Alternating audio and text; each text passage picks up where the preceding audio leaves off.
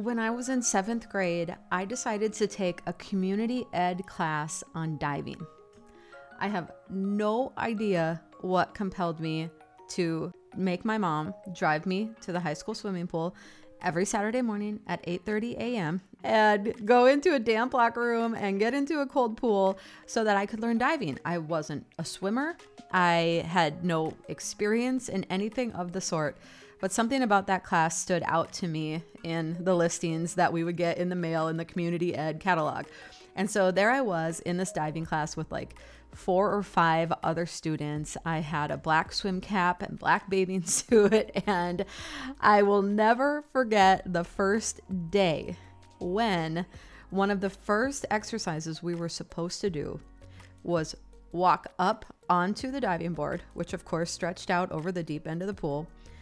Walk all the way to the end, turn our back to the water, take a step back so our heels were dropping off the edge of the diving board, put our arms straight out at our sides like a T, and then all we had to do was let ourselves fall backwards into the water, and we would actually complete a perfect back dive. That's all you had to do. If you have ever tried to let yourself fall backwards, it is extremely difficult. And one by one, each one of us would, invariably we would break and we would fall like and do a back flop into the water. I think this story relates to a conversation that I started last week on YouTube talking about fear of the future, and specifically the future for our children and the world that we're bringing kids into. So I want to follow up on that conversation today because you brought up some great points that I want to address, because the main point was fear of the future comes from not believing that God is there with us. However, some of you pointed out, I don't feel like God is with me here in the present. And so I want to help us walk through that today and how we can know that he's with us and how we can be sure that he's near to us and not letting us flop on our back. So about this podcast, in 1 Corinthians 11:1, Paul said, "Imitate me as I imitate Christ." And today I say to you, follow me as I do my very best to follow Christ in a frenzied and rapidly changing world. We'll discuss the best tools, resources, and ways to walk out our Christian faith in worship, prayer, and love, so that you too can confidently say to your family, children, neighbors, coworkers, and friends, follow me as we follow Christ together. So last week I shared the story of riding in an Uber, and the driver was in his upper 50s or low 60s. And when he found out that my twin sister Dawn and I had almost 8 kids between us, he made this statement: I don't think I would bring kids into the world these days. And I know many of us can relate to feeling at least some measure of fear about the direction that the world is going in, about how quickly values are changing, about safety, about AI technology and robots taking over the world. There are so many things to be worried about these days. And so I actually brought us to a passage in Luke, and I'm going to circle back to that because I do think there are practical ways that we can be sure of the Lord's presence in the future, but even more importantly, here with us right now. And to finish my story, I kept going to the swimming class, this diving class, Saturday morning after Saturday morning. I would go, I was getting pretty good at my front dives. I could, go like pencil straight into the water, not make a splash. It was a beautiful thing. But every single week when I would turn my back to the water and let my heels hang off the edge, tip my head back, and attempt to fall without that instinct of catching yourself, I would break and I would do a back flop. And for those of us who don't feel like the Lord is with us, we're just not sure of his presence. We're not sure of the future with him because we're not sure of the now and his involvement in our life. I want to liken it to this experience because the fact is the water was there. The water was always there. It was perfectly maintained by the high school maintenance staff. It was chlorinated. It was kept at To me, an undesirable temperature. It was a little cold. It was filled to the line it was supposed to be filled to. I had 10 feet of water or whatever to be falling into. My experience of the water was pain. My experience of the situation was falling and not feeling caught. And I believe if you are a Christian, if you have given your life to the Lord, but you feel like I'm still stumbling, I'm still experiencing loss, I'm still experiencing pain, it has more to do right now with our technique, with our focus, with how we're approaching the water than the water itself. Because if the water is Jesus, he is there. He promises to be there. In fact, this is the passage that we visited last time. It was Luke chapter 12, and the heading says, "Do not worry." And I just think, okay, this almost is like a guy thing, right? To just be like, don't worry, it's going to be fine. Like, I don't know, does that feel like kind of a dude statement? And no offense to any guys that are listening, that it's like, hey, it's going to be okay. Don't worry about it. For most of us, that statement does not ease our mind. I'm sure my coach, the swimming diving coach, was standing there on the side of the pool, and he was like, if you will just let yourself fall, it is going to be fine. Trust me. But something, for whatever reason, deep inside of me, that did not work and that did not help. And later in this passage, after Jesus is explaining, look at the birds. They don't worry about what they're going to eat. Look at the flowers. They don't worry about what they're going to wear.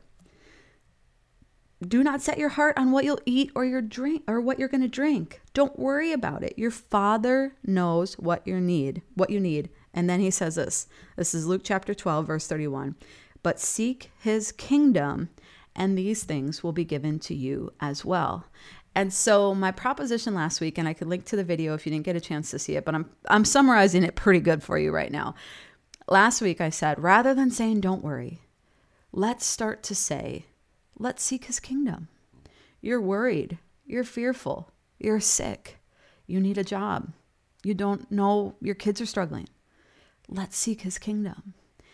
And an example of this just came up for me because one of my friends was sharing with me some of the legislation that's happening here in our state regarding education and homeschool, which both affect us. Right now, we are in what I would call a homeschool experiment. And we're just taking it day by day around here. But so far, we're homeschooling.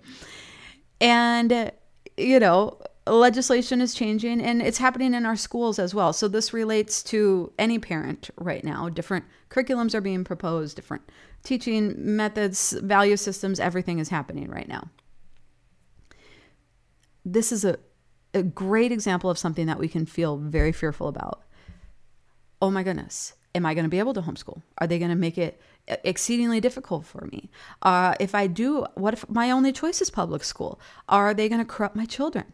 Or are my children going to be able to withstand some of the pressures that they're experiencing and peer pressures and some of the negative influences that are happening right now on phones and drugs and different things like that? That is a huge source of concern, or your grandchildren. And so rather than saying, don't worry, it's all going to work out, because it might not. This legislation might get passed, right? Our schools might continue to change in ways that we're not comfortable with. If we say, let's seek his kingdom, then what we're saying is, the Lord is going to give me wisdom.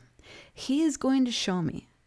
Is this my hill? Is this a battle that I'm supposed to take up? Am I supposed to be actively involved in this? Should I be looking for ways to resist or promote or actively engage this particular battle and promote a Christian value system? Is this my battle? Or maybe we won't have peace around that. And so then we'll say, Lord, is this the right path? Am I supposed to be homeschooling my kids, or do they need to be in public school so that they can be a light and an influence? Am I supposed to be sending my kids to public school, or am I supposed to find a way to send them to a charter school or a private school, or am I supposed to homeschool? And then he'll give us direction around that. Or maybe he'll show us a creative solution. Maybe it's like, okay, this legislation is coming down. It's making it very difficult to live out my life according to my values. But then the Lord brings a creative solution for us that we wouldn't have thought of on our own. And so when we can face these challenges that are real, it feels like our world is changing very quickly. But also, again, we have access to all of the pain and suffering and worries of the whole entire world. And again, now we're adding on to it technology, ChatGPT, robots taking over the world, right? Like new fears that we didn't even have before are coming in. And so if we can slow down and if we can say, the water is there, Jesus is there. If I can go back to this firm foundation, even if it doesn't feel like it right now, even if my only experience, and believe me, in that diving class, my only experience was doing a backflop and having stinging pain across my whole back every time I attempted a back dive.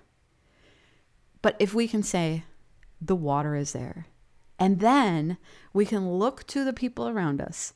If I can figure out how to take the instruction of that swim coach, if I can surround myself with other godly influences, other godly people who are going to encourage me in this. We need people around us who are saying, let's seek the kingdom. Let's seek the kingdom. Without that, we are on an island and we are not connected to the body, and we are so prone to fear and to worry. And so I want to bring us to another passage to kind of bring this full circle today, because Paul, he was one of the, he is like the church planter of the New Testament, basically.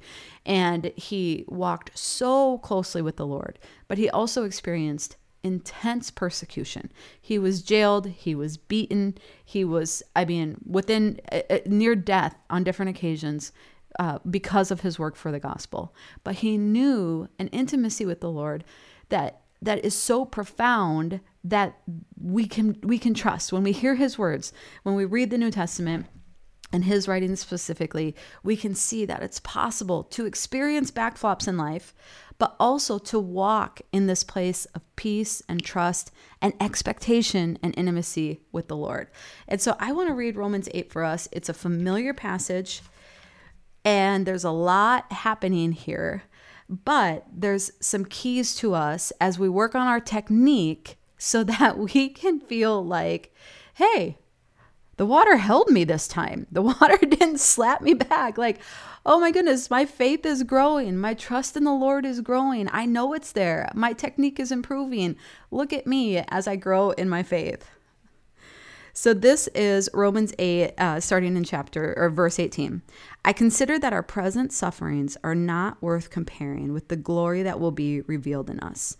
For the creation waits in eager expectation for the children of God to be revealed. For the creation was subjected to frustration, not by its own choice, but by the will of the one who subjected it, in hope that the creation itself would be liberated from its bondage to decay and brought into the freedom and glory of the children of God. Okay. Now, what does the fallen state of man have to do with creation? Why are we worried about creation groaning right now? And so here Paul is appealing to a Jewish audience. And the Jewish believer had a very intense understanding of this natural current world and time and the coming time. And the Jewish believer eagerly waited the next age when all would be redeemed. And so Paul here is attempting to appeal to their understanding of this is a state of brokenness that we're living in right now. However, the creation itself will be liberated from its bondage to decay and brought into the freedom and glory of the children of God. And so he's saying us as New Testament believers, we get to walk in a measure of this glory now. We get to walk in the fullness of understanding of this redemption of Christ as we also await his second coming. And then we go down to verse 26, and it says, in the same way, the Spirit helps us in our weakness. We don't know what we ought to pray for, but the Spirit himself intercedes for us through wordless groans. And he who searches our hearts knows the mind of the Spirit, because the Spirit intercedes for God's people in accordance with the will of God. Now, this also would have been a largely held understanding, even by the Greek philosophers of the time, saying that how can man possibly know how to pray for himself? How can we know how to pray for ourselves when we have a limited perspective of what's happening? We tend to be caught right here in the here and now. And in this moment, how can we know what's best for us? How can we not just be like little children who just want what we want, even if it's not for our own good? And so this is where Paul is asserting that we need to pray by the Holy Spirit.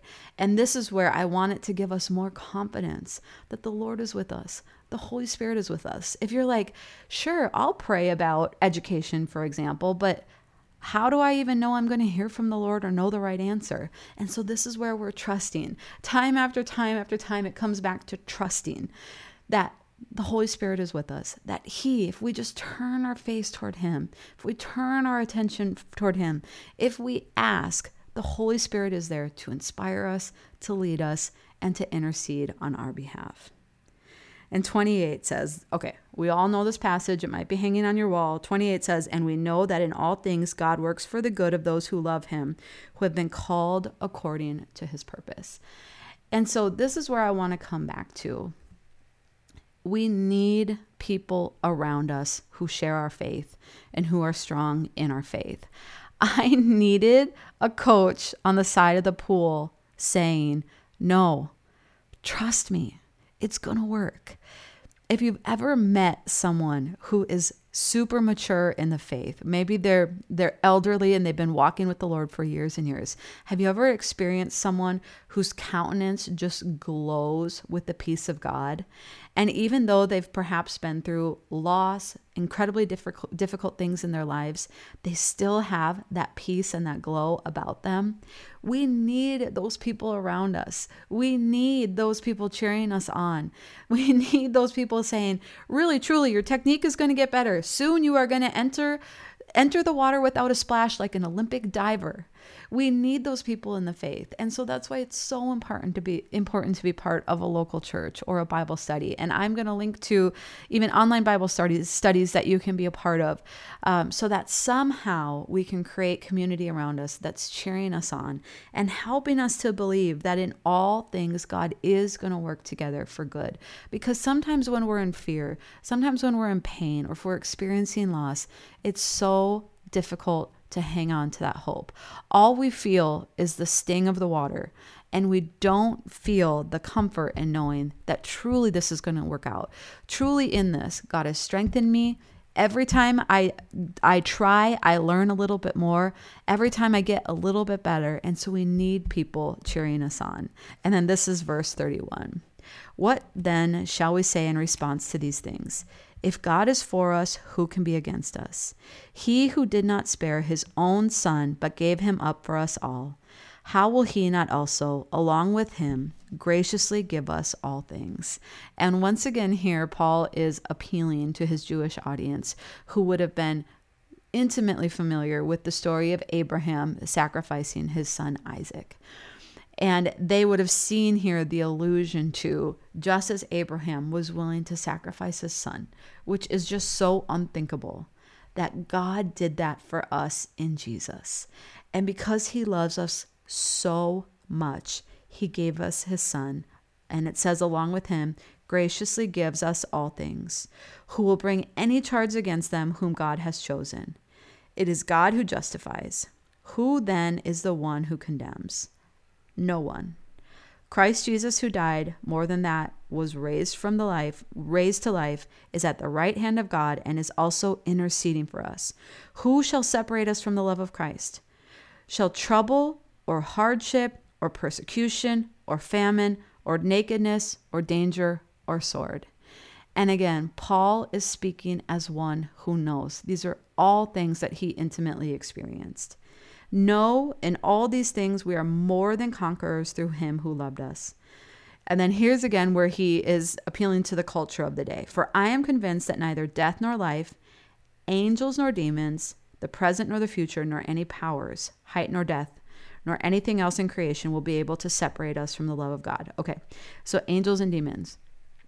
Even the Jewish believer had an incredibly elaborate view of angels. They believed that there were 3 different tiers of angels with different and varying levels of authority.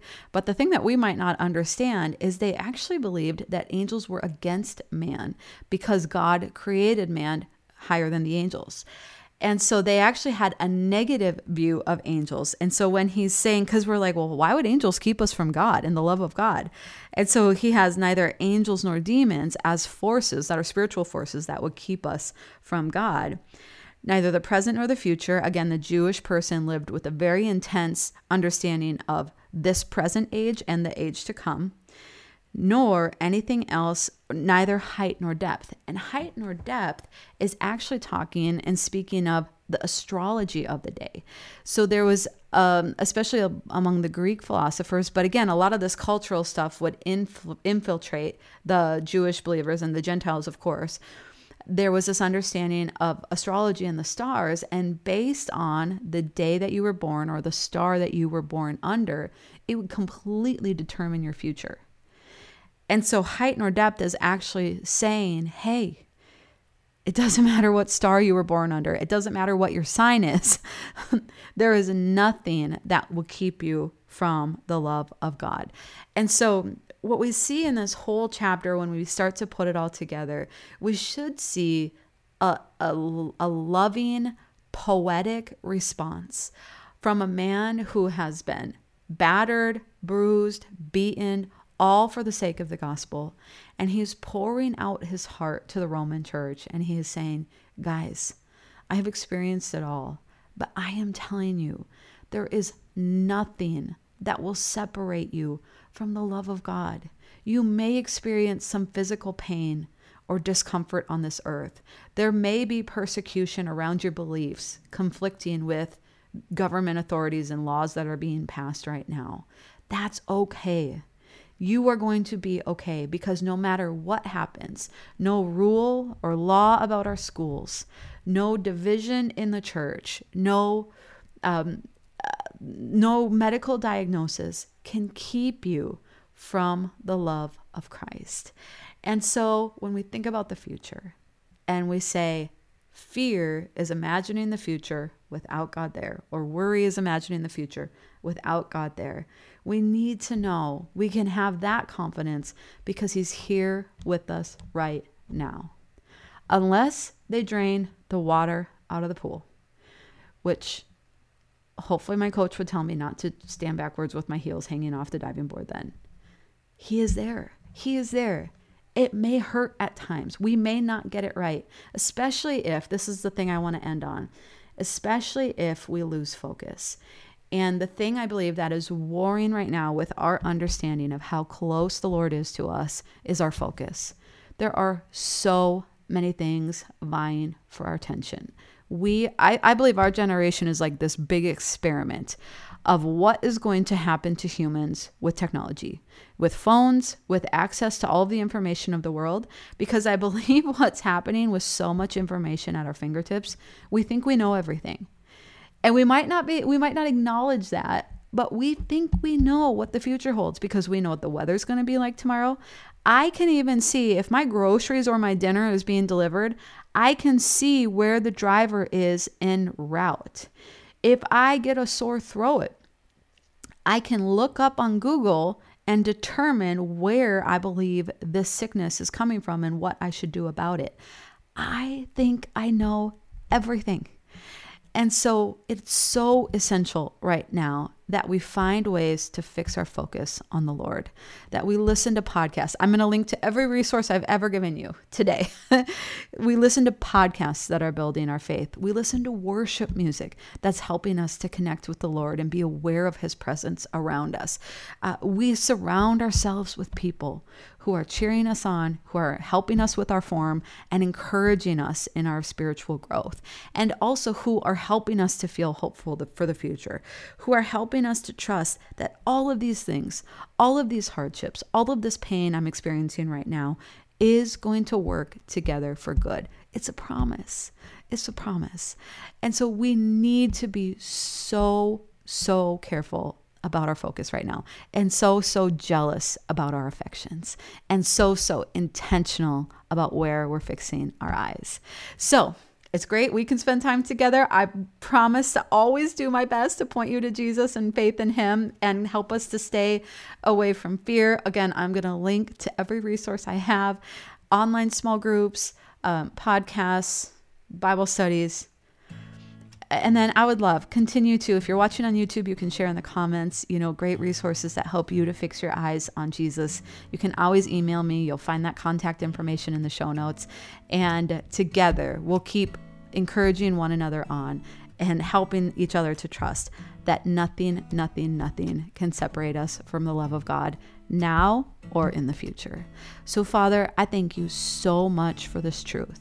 Lord, I pray right now that you would help this truth to sink down deep within our hearts. Lord, that we would know that even if we've experienced pain, even if we've experienced loss, even if right now we're suffering, that you are with us and nothing can separate us from our love, from your love. And Father, I pray that you would help us. Lord, help us to be surrounded by a loving and faithful community of believers. Lord, help us to fix our eyes on you throughout the day, the whole day. Lord, help us to be prayerful. Help us to be seeking your wisdom, and help us to be hopeful toward the future because you're there. So Father, I just pray right now for just a divine refreshment, Lord, a fresh infilling of your Holy Spirit, Lord, that the Holy Spirit would guide us in prayer and would continue to make intercession for us, Lord, and would lead us in all wisdom. So Father, I thank you. Strengthen us, Lord. Encourage us. And I bless each one of us now in Jesus' name. Amen.